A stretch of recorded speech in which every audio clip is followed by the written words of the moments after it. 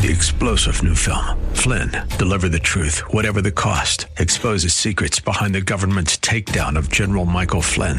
Flynn knew what the intel world had been up to. He ordered the first audit of the use of contractors. This set off alarm bells. He told the truth. He was the most dangerous person for Donald Trump to hire. They had to get rid of Flynn. Flynn, Deliver the Truth, Whatever the Cost. Available now. Watch it today. Go to salemnow.com. salemnow.com. Grandpa, guess what? I got in trouble at school today. Oh my goodness, what happened?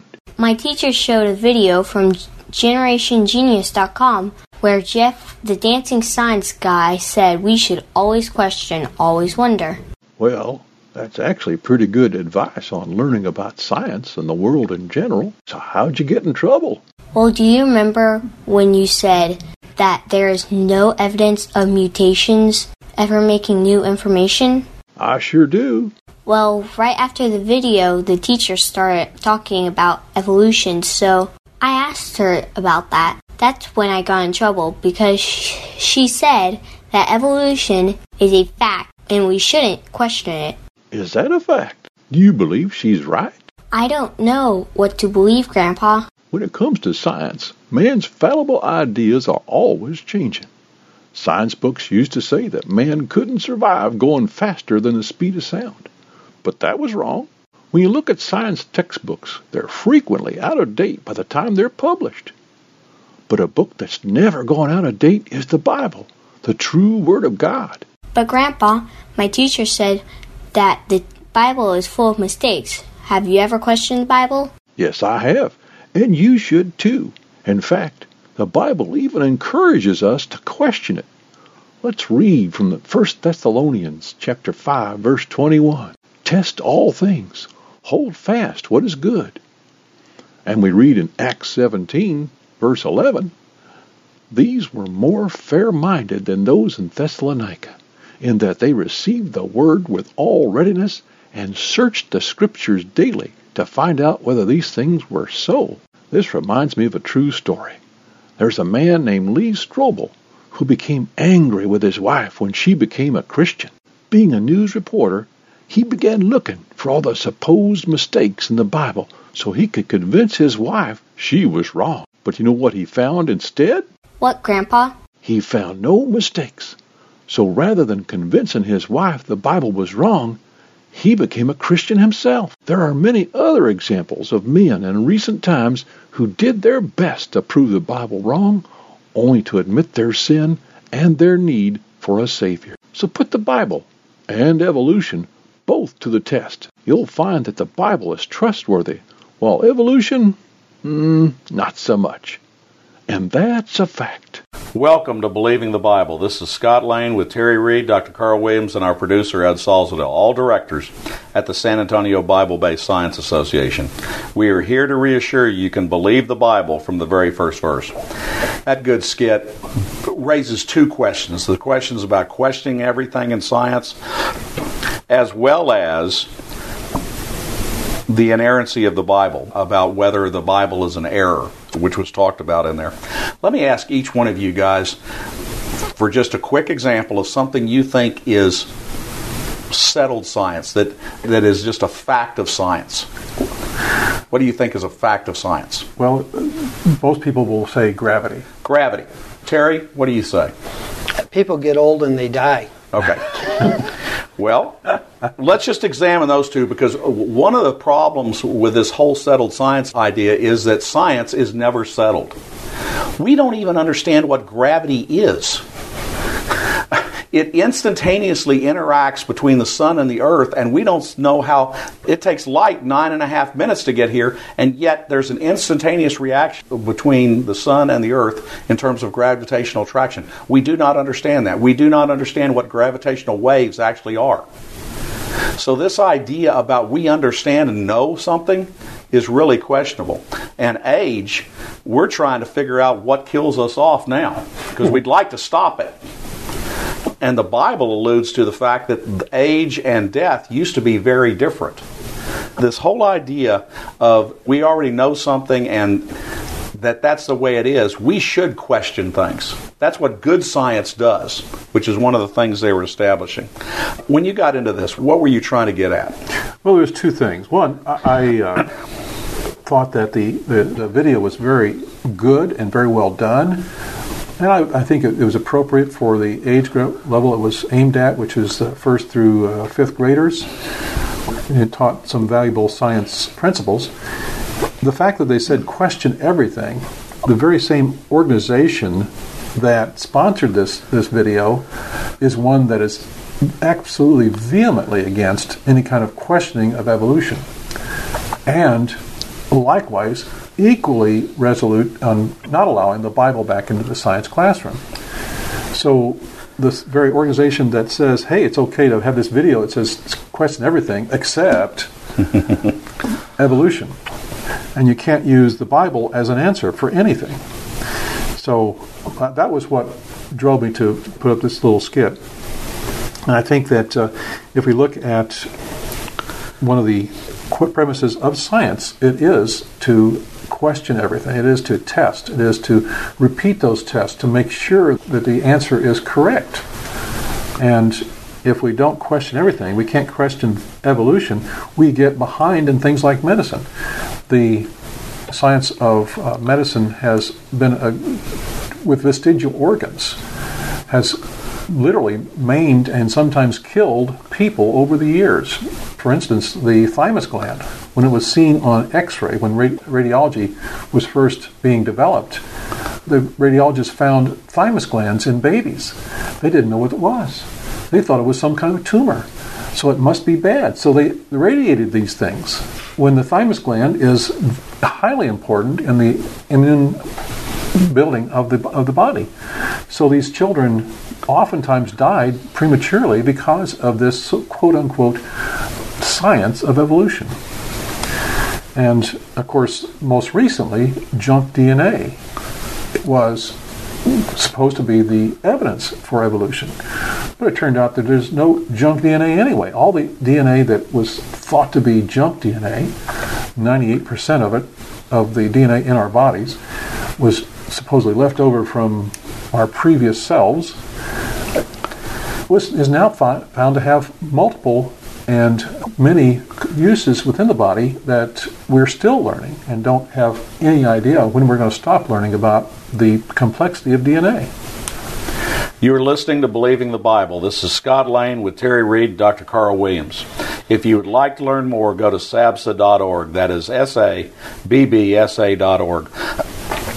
In your skit, you identified Lee Strobel as coming to Christ when he did research to try and debunk Christianity.